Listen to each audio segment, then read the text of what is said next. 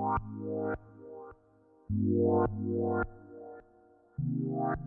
is up? What the fuck is up? How are y'all doing today? How is your heart? I'm good. I'm in a really great place. Recorded a lot this week of like for songs for the record that I really like. So I'm excited about that. That's just a quick update. I told myself that I wasn't gonna make this just complete self promotion. So I don't. But how are you doing? I hope you're good. Let's hop into it. Look, this is the Carmine Davis Show. I am your host, Carmine Davis. And thank you so much for tuning in. If you get a chance, you got a chance. Go ahead and smash that follow. Go ahead and smash that subscribe button.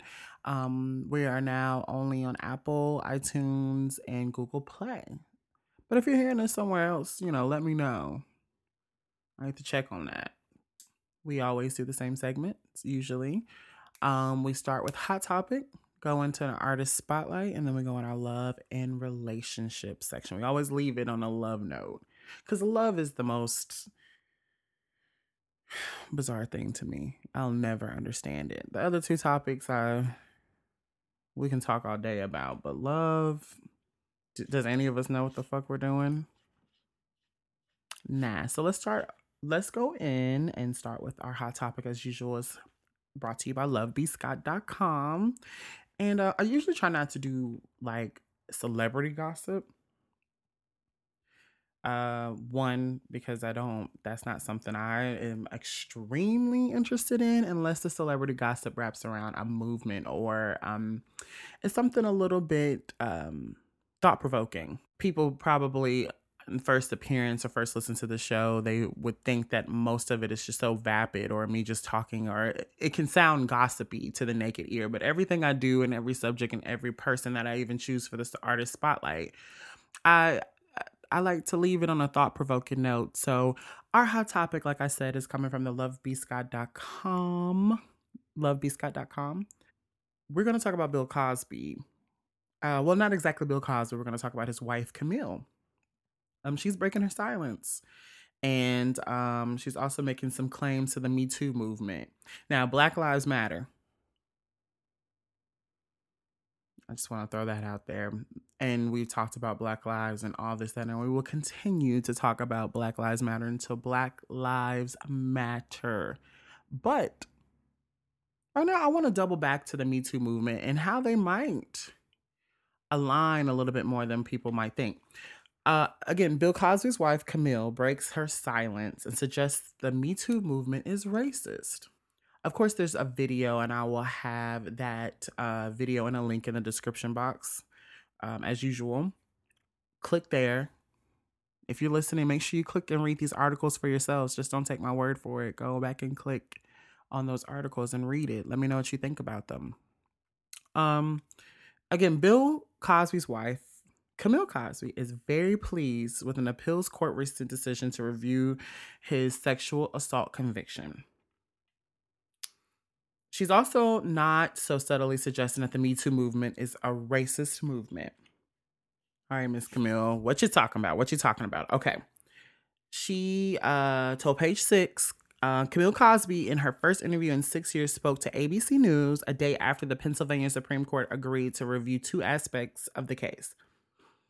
Quote, the state's highest court has said, wait a minute, there are some problems here. They can be considered for an appeal, quote, she told the news network. Quote, I'm very pleased, quote.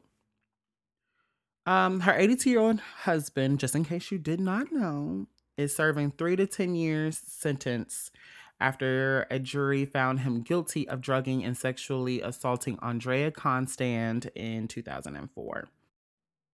With Tuesday's ruling, the court will now review the judge's decision to allow prosecutors to call 5 other accusers and to introduce evidence that he'd given women quaaludes. Camila also slammed Me Too activists in the wide-ranging interview and suggested the movement is rooted in racism. All right. Here we go. This is what she had to say. Quote, first of all, I don't care what they feel. Quote, she told ABC. Quote, the Me Too movement and movements like them have intentional ignorance pertaining to the history of particular white women. Not all white women, but particular white women who have, from the very beginning pertaining to enslavement of African American people, accused black males of sexual assault without any proof whatsoever. No proof anywhere on the face of earth, Camille said. End quote. She also said her husband's case was not unlike the accusation that sparked the Tulsa, Oklahoma race massacre in 1921. And she also says that her previous comparison of Cosby's convention to the lynching of Emmett Till was warranted. Okay. Okay. She says the parallel is that the same age old thing about particular white women making accusations against black men that are unproven.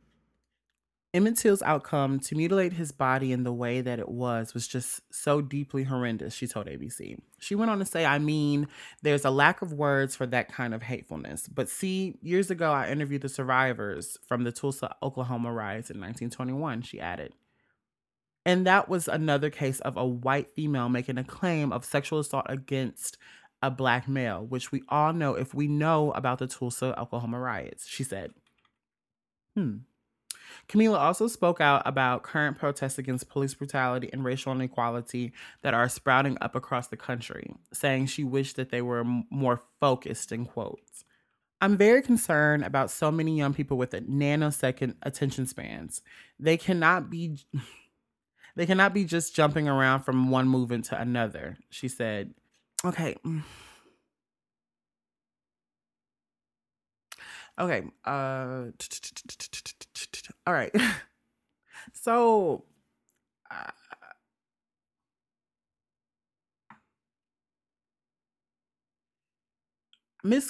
okay, so there's, like my best friends always say, just say it.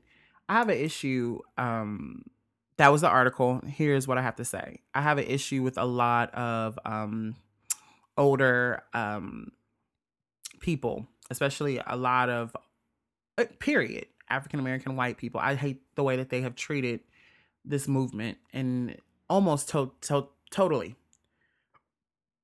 One, I used to always me and my best friend Sin, we talk a lot about, older people, or like the people in our lives, and how come they just don't listen to us, or how come they don't value what we have to say, or how come they always have people have to respect you to hear you. So I feel insulted by Camille's quotes. I am completely and totally I don't know the words. I'm almost despondent from the whole Cosby legacy. But I am happy that it is happening the way. I'm going to tell you something, Miss Camille. Your husband did those things. Yes, white women have a history of weaponizing the lack of civility that black men receive in the justice system. But in the same breath, you just turned around, and if you believe those things, why wouldn't you be for the Black Lives Matter movement? It's just your husband's matter. Your husband's lives matter. Basically, like how so there's proof that your husband did those things. It's sad, it's true, but it's true. Your husband, whether we loved Bill, and we still love him. We got love for Bill, but the truth was that your husband was not an innocent man in any way. If none of these things happened, I believe that, even though I know that there is a history of white women weaponizing that the notion that when a black man gets to the stand, he's guilty before proven innocent. I feel like they use that to their advantage a lot, but I don't think this is the case with your husband. Bill Cosby, I know a lot of people in Hollywood, and Bill Cosby is no different. They are all these rich entertainment titans who feel like they can do what they want. It's he sold us pudding pops and showed us what a black father should be, but just like a lot of black fathers out in the real world, they live double lives. And your husband is no exception, girl. And to go, I feel like older people, what would you call them? I wouldn't even call her a boomer. She's 82. Um who was that before the what was the no, I think that's Shay. I think she technically is a baby boomer. Isn't baby boomer I could be completely wrong and I will look it up, but I think the baby boomers are from 1940 something and the 1940. No, don't tell me. 1940 to 1960s, I want to say. I'm not I'm going to figure it out. I'm about to Google it right now. But that generation and their lack of respect for millennials. Everything we do is it goes back to the fact that we have a nano. That's all y'all got. Do you know what I mean? Like we don't have the same attention span, or we don't. All those things may be true, but that doesn't mean that we're stupid. We're not stupid enough to support a man who clearly went to court. It's like my issue with R. Kelly. I love R. Kelly to death, but R. Kelly did do those things. It's time. It's high time for us to stop. To stop.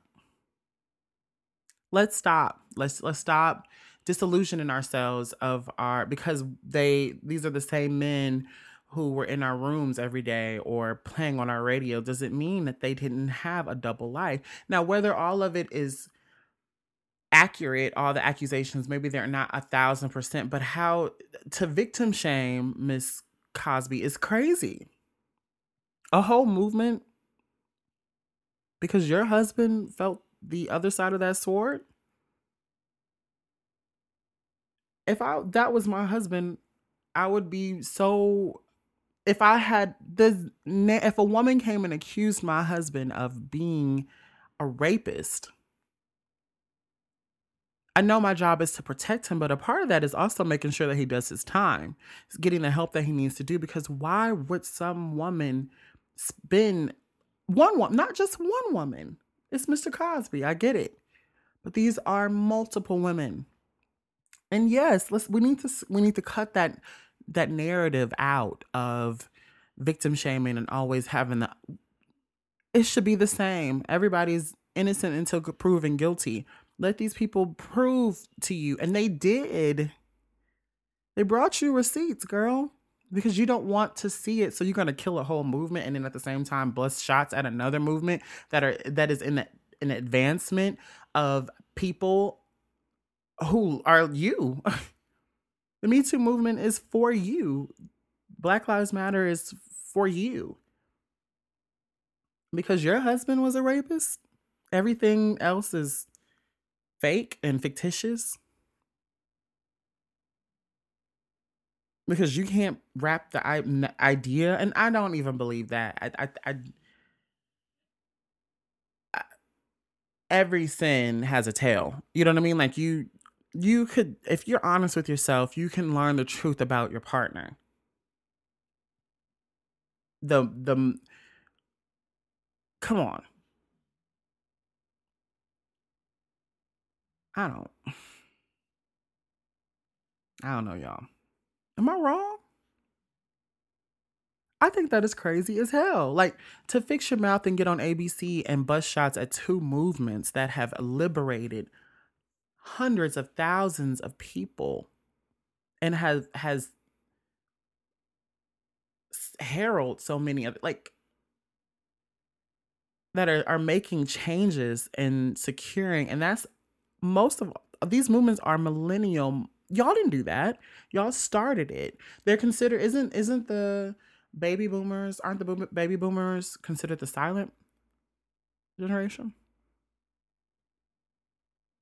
I don't know. I know baby boomers didn't completely help us. They did a lot, but we are still fixing y'all's mess. So you might want to chill out on the millennial shade, because the millennial is probably going to be the what got your husband an appeal, a millennial lawyer. I'm just saying, I think that is crazy. But anyway, I'm not gonna get on her head. I think I just think that whole victim shaming has to be, that's dead. That's a dub. Like, no more. Like, stop, and then stop ignoring signs. Like, stop it. I know you have. I feel like you have to keep your head and then your heart after. So maybe she's somewhere in that process, or maybe the fact that she's seeing her husband behind bars. I can't, you know what I mean? And that's your job. Like, when you marry somebody, you're supposed to ride it out to them with them till the wheels fall off, I guess. That's why I've only been engaged. I've never been married because I'm not gonna, I'm not going to. That's weird to me. I'm not gonna ever act like I don't see what I see, or I can't ignore. If someone stepped to me and told me that my husband did this or my husband did that,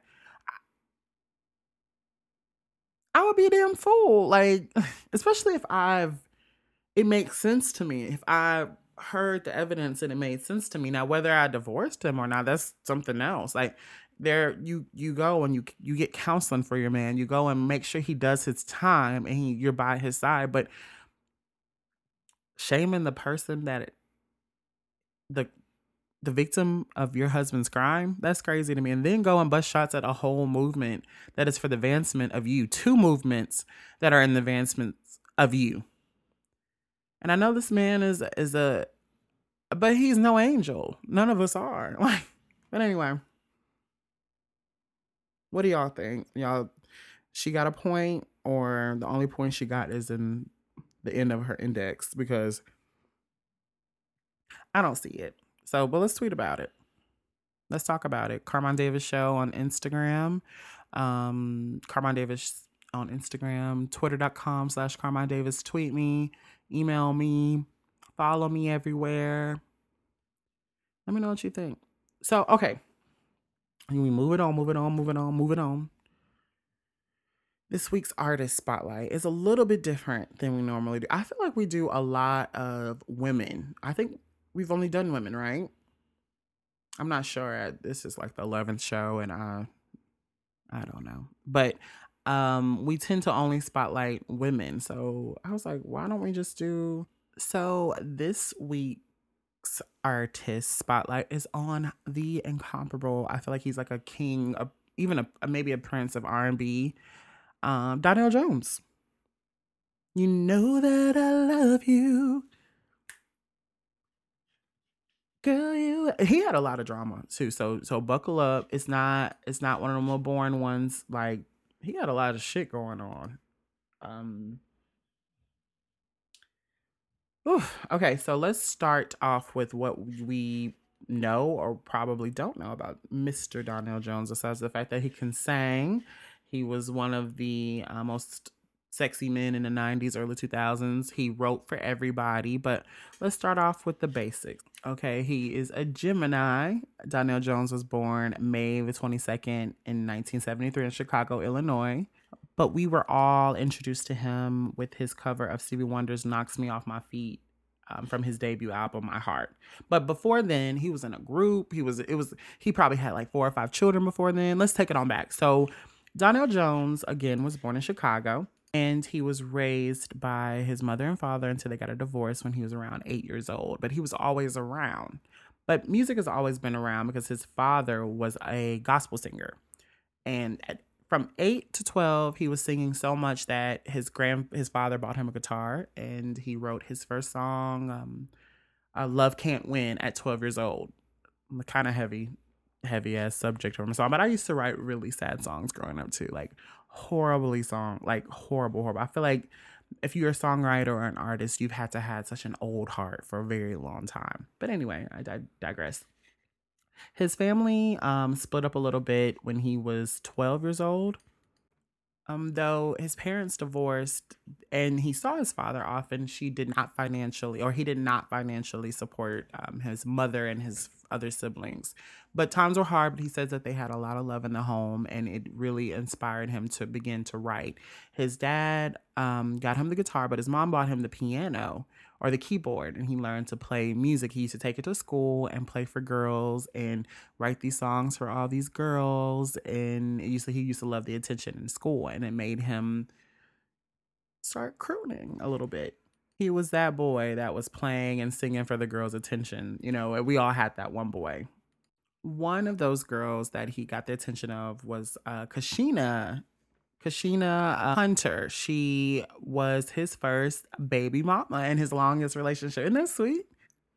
She also was the source of his one of his most famous songs because he was so caught up in between his love for her and the life of the streets. He started kind of petty hustling at a young age in his teenage years. He would just get enough to buy shoes and little shit like that. So he started selling weed or whatever he had to sell to get his shoes. It wasn't any real big hustling, but because it was petty, it took a lot of effort. So he was always in the streets.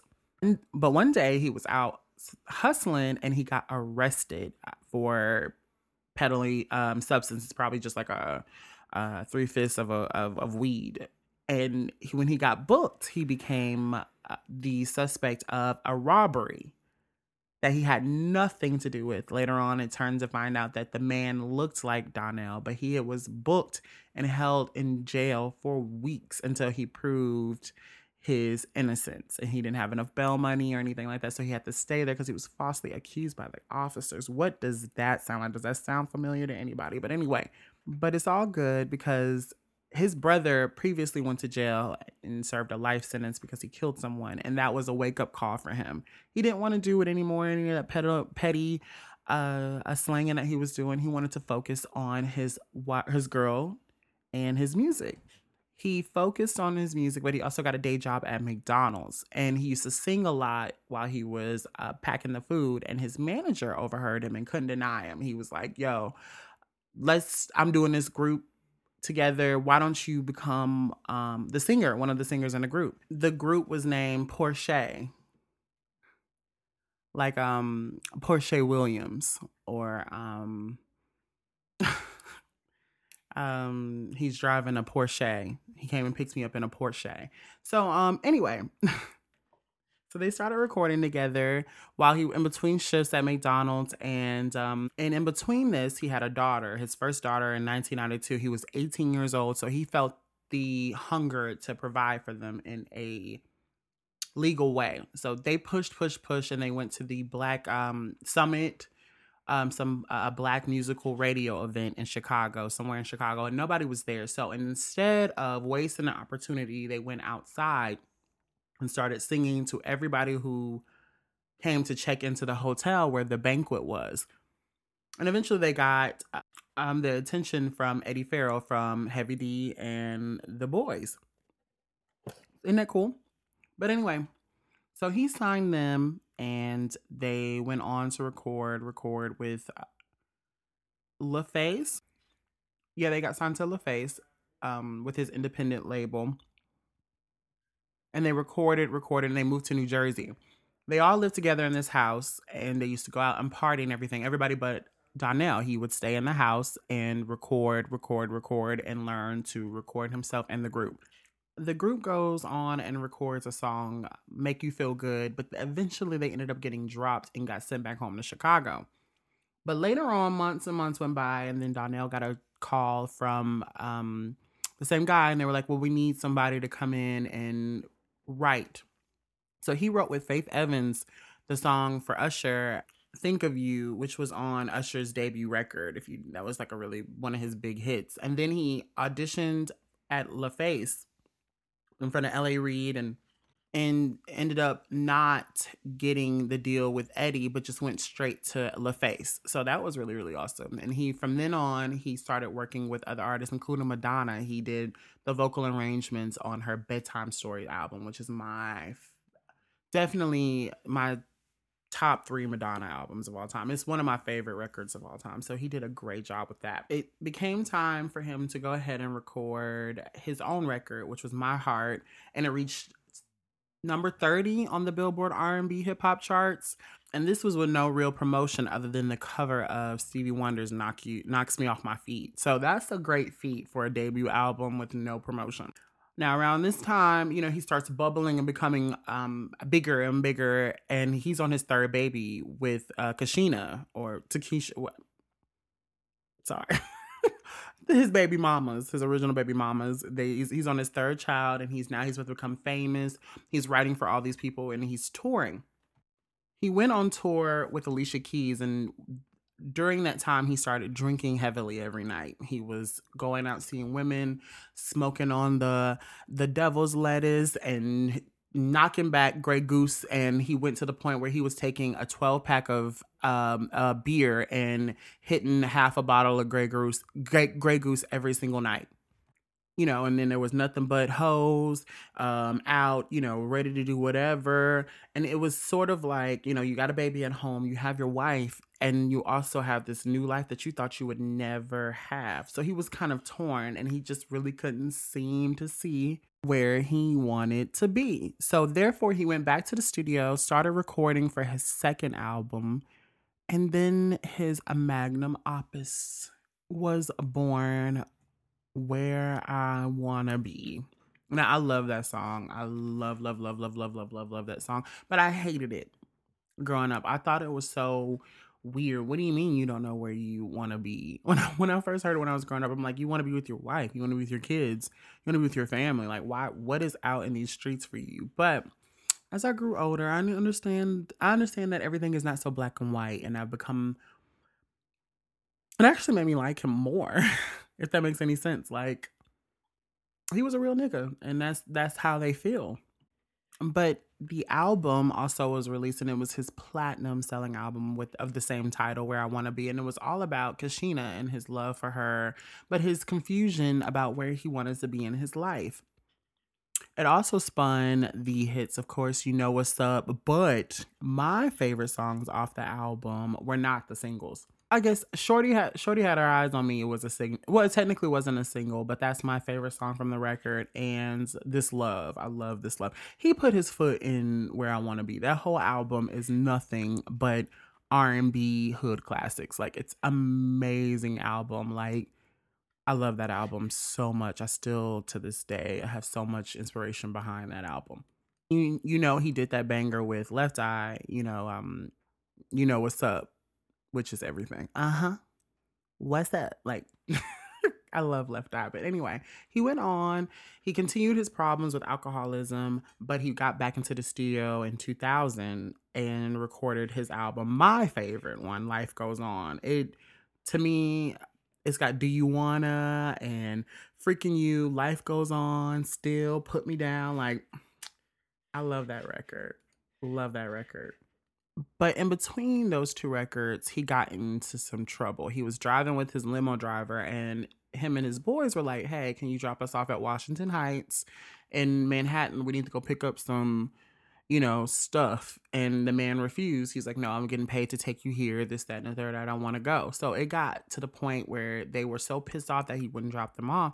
They basically stole the car and beat him up and pulled a gun out on him. So I'm like, what kind of substances were you trying to get to make you act that way? Like, why couldn't you take your ass and drop where you were going and go get on a train? I don't know, or get another car or whatever. I wasn't there. But of course, he got his black ass arrested, and they hit him with a misdemeanor for possession of a weapon and assault for the limo driver. But, that didn't stop him. The money kept rolling, and he just kept touring. And eventually his baby mama, Kashina, had her fourth child in 2000. And it kind of was in a weird position because he also had a girlfriend. So with this baby, the fourth baby, Kashina was over it. She was like, okay, so I can deal with this, but I need you to cut her off and I want you to come home. Like, I will forgive you. But he was like, nah, I want both of y'all and I don't think you should make me choose. Like, this is the mother of your child. Like, four kids. She had four babies by you.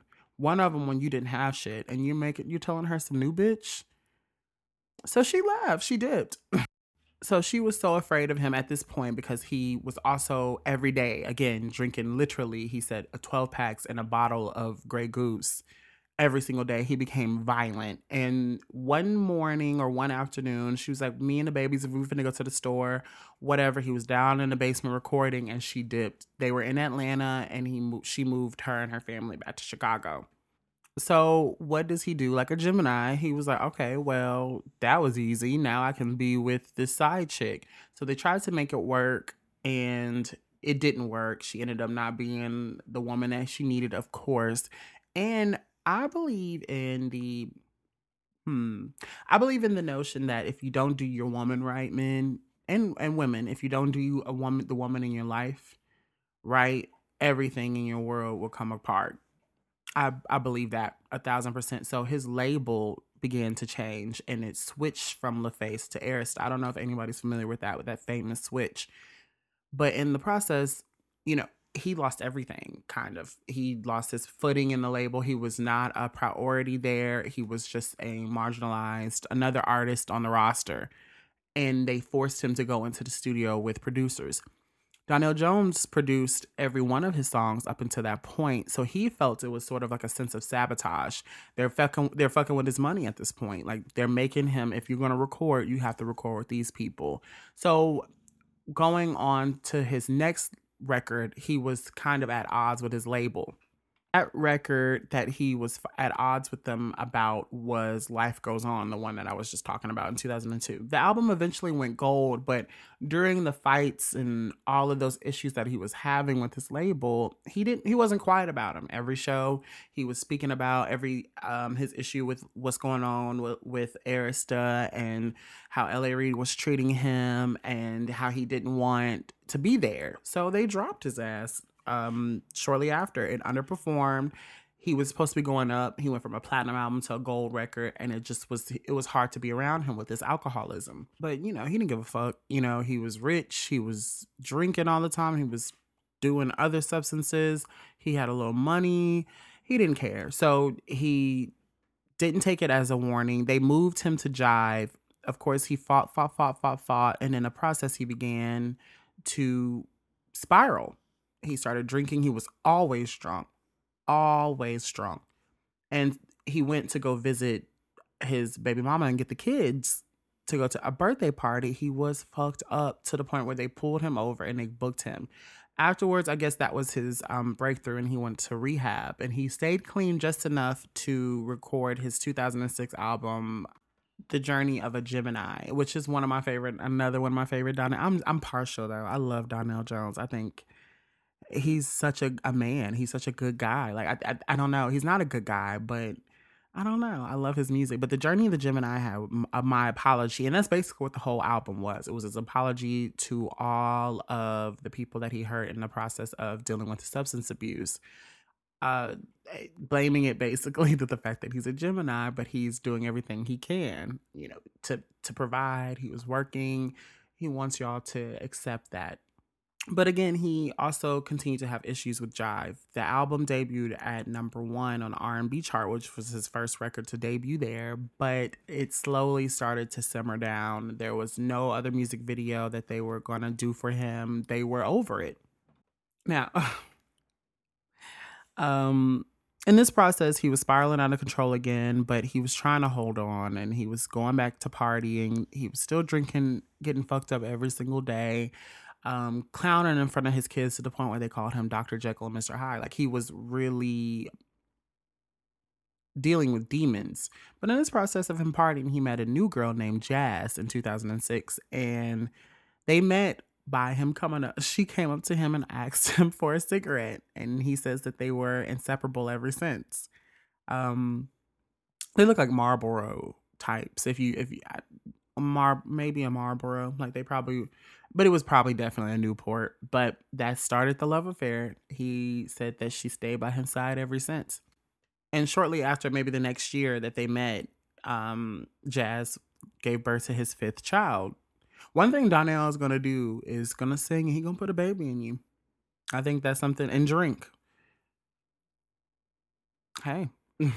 So he moved back to Arista and released a greatest hits compilation, but it nothing really came of it. He wasn't making as much money as he was before. He wasn't hot, so he went to doing what he was always doing, drinking. He was drinking, drinking, drinking. He drank a gallon of vodka one night to the point where he was spiraling in his bed. He drank a gallon of vodka by himself straight, and he prayed to God that he would save his life and he would finally go to rehab and do it right this time.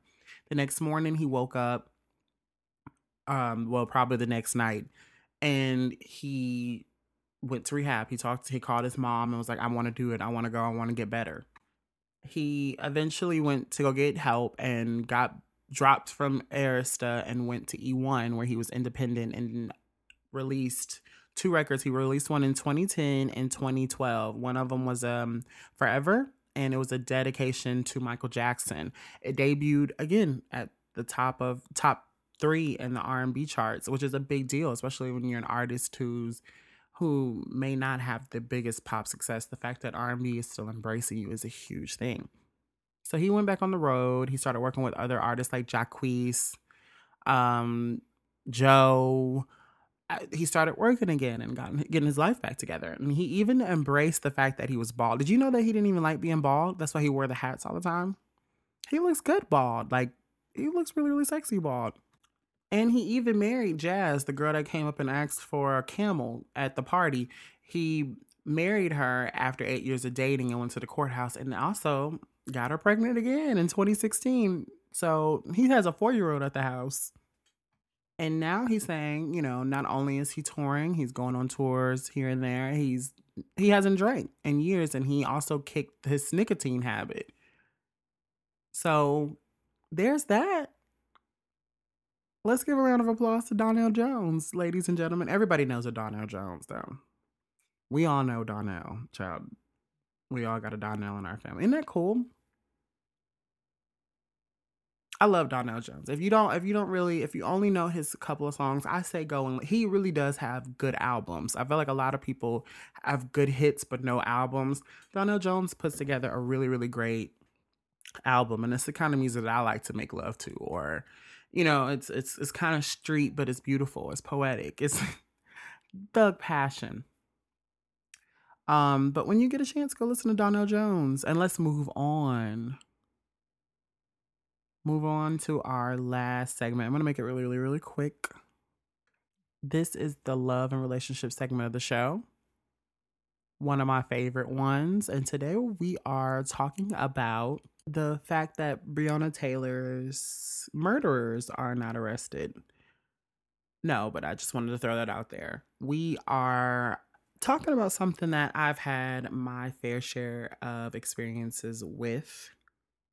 That I think has a weird, I feel like people have it all wrong. And I want to talk about what it's really like to have a threesome. I think a lot of people have that fantasy, and unfortunately, I don't know how. That's not something I even fantasized about, but I've had quite a few threesomes. Not in a relationship. I've never shared anybody in a relationship, but I have had threesomes more than my share, and I feel like there's a fantasy. I think I don't know. I'm doing this segment with Cosmopolitan magazine, cosmopolitan.com, the iconic magazine and the iconic e-newsletter. Subscribe to cosmo.com now, or click the link in this description box and sign up for Cosmo magazine. You get $1 an issue now. Remember when magazines are like $3.99? They're not anymore.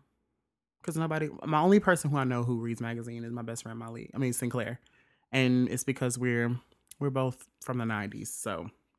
But anywho, did you know that more than 80% of people have never had a threesome? I don't know why that is so weird to me. One, because I don't think you're missing out on anything. I don't think a threesome is anything that anybody's missing out on. I'm here to tell you. I guess that's hard for me to say because I've had multiple threesomes, but they weren't great. I feel like the issue that I'll get to that. Let's just do this drop with Cosmo real quick. Threesomes aren't just the male fantasy that pop culture makes them out to be sometimes. There are plenty of reasons a woman would want a threesome, and you should be encouraged to explore that territory if it's something that turns you on. Whether you're in a committed couple finding a third, looking to join an existing couple in a threesome as their unicorn, or invite a third into your relationship, or just trying to out for amongst friends. It's easier to have a threesome than you think. Sure, there can be planning involved, but if you're going to go by the movie standards, it's rarely the wordless kissing of a tangle of a stranger and then walking up the next morning and nothing ever happened. You've got to talk it out and make sure that everybody's on board, and sleeping on the decision is never a bad idea. Here are 8 easy tips for having a threesome. 1, be open to trying new things. 2, have extra condoms on hand, even if it's just one guy and 2 women. This is handy for switching condoms if you've got 2 women, and also for covering up an easy sex toy cleanup. 3, put a towel down just in case. 4, offer your threesome buddies a drink and a snack because it's polite. 5, music helps to set the mood. 6, don't spend too much time spiraling in advance over who is doing what and what goes where. It's not a group project and you are not getting graded on participation. 7, with that said, if there are a hot idea that you've been wanting to try, this is the perfect time. You're already doing something outside of your comfort zone, so give yourself the freedom to lean all the way out. And 8, do not make your poor unicorn your couple's therapist. So technically, I know people keep saying that what is a unicorn? I guess it's a threesome. This has got to be some hetero shit. I've never heard it being called a unicorn, but whatever. Okay, so to piggyback off of that awesome article, thank you, Cosmo Magazine, I believe all those tips really do. One, I, yes, have one thing for sure that stuck out to me is having multiple condoms. You got to have a lot. Have a lot of condoms. Condoms break. Things happen. You're switching holes. You're switching all kind of things. So have your more have a more than a fair share of condoms on board. I put a towel down. Yes. Offer drinks. Absolutely. I'm really bad about that. I've never really hosted a threesome like that. That's not something that I do. I've always gotten invited into threesomes, and even because with some of these threesomes, it just might not just be a drink, but you're smoking, so at least have some kind of like a blunt and some Hennessy. If you're doing it, don't just boom, like let's fuck now, and ease into it. Music, of course. My favorite soundtrack. Music, I have to have music in any sexual experience I have. I don't care. Like, I cannot have sex in any kind of form quiet. I think that's so strange to me. But my threesome soundtrack kind of involves Cassie's Rockabye Baby mixtape and some reggae. I like a little mixture of both. I like hearing some reggaeton, but the soundtrack of my sexual prowess is Cassie's Rockabye Baby. I don't know why. It's just something about that record is so sexy to me. I have to have it playing all the time. Yeah, and I feel like you should, to go into it, don't be weird, because then it'll be weird. Do you know what I mean? It's relax. If you're gonna have a threesome, just relax. It's not a judgment. It's not a place for a judgment to be made. It's for love to be made, baby. This is a fantasy. Have fun. Relax. Don't overthink it. I think this might be the one thing that you might not ever. Overthinking will hurt the situation, actually. I think if you just move with your body, and maybe that's why I always find myself like right in the middle of threesomes. I don't know if that's just the bossy Capricorn side of me, but I usually am like right in the middle. I'm the cream and the Oreo filling. I mean, I guess like I've always, because I guess I'm more loose and more natural when it comes to sex about certain things. Like I don't really overthink it. I listen to my body and my heart. I just zone out and do what I need. And I think anybody should. If you're gonna go ahead and go with it, relax, relax, have fun. Yeah, and don't but also don't do anything that you're not comfortable with. And you have to make sure, I don't see how anybody can do it with their partner, but a lot of people do a lot of crazy things with their partner. But um leave it in the bed. Leave it there. Whatever you want to do, whatever you want to try, leave it there. So yeah, those are Cosmo, and especially around this time during COVID, you might want to be extra precautious or not do it at all. But those are Cosmo and or is it me and Cosmos? It's me and Cosmos. 8 tips on having successful threesome. If you want to read them, read the article. It's in the description box as usual. And thank you so much for listening. Again, I appreciate all y'all. I love y'all. I'll see y'all next week. Make sure that you follow, subscribe the show. Follow me on Instagram.com/Carmine Davis or Instagram.com/Carmine Davis Show. Twitter.com/Carmine Davis. And we are getting ready to do live shows. I know I keep saying it, but I promise you we will. And I'm going to tell you exactly how soon, how you can get involved. I love y'all, and y'all have a good week, okay? Talk to you next week.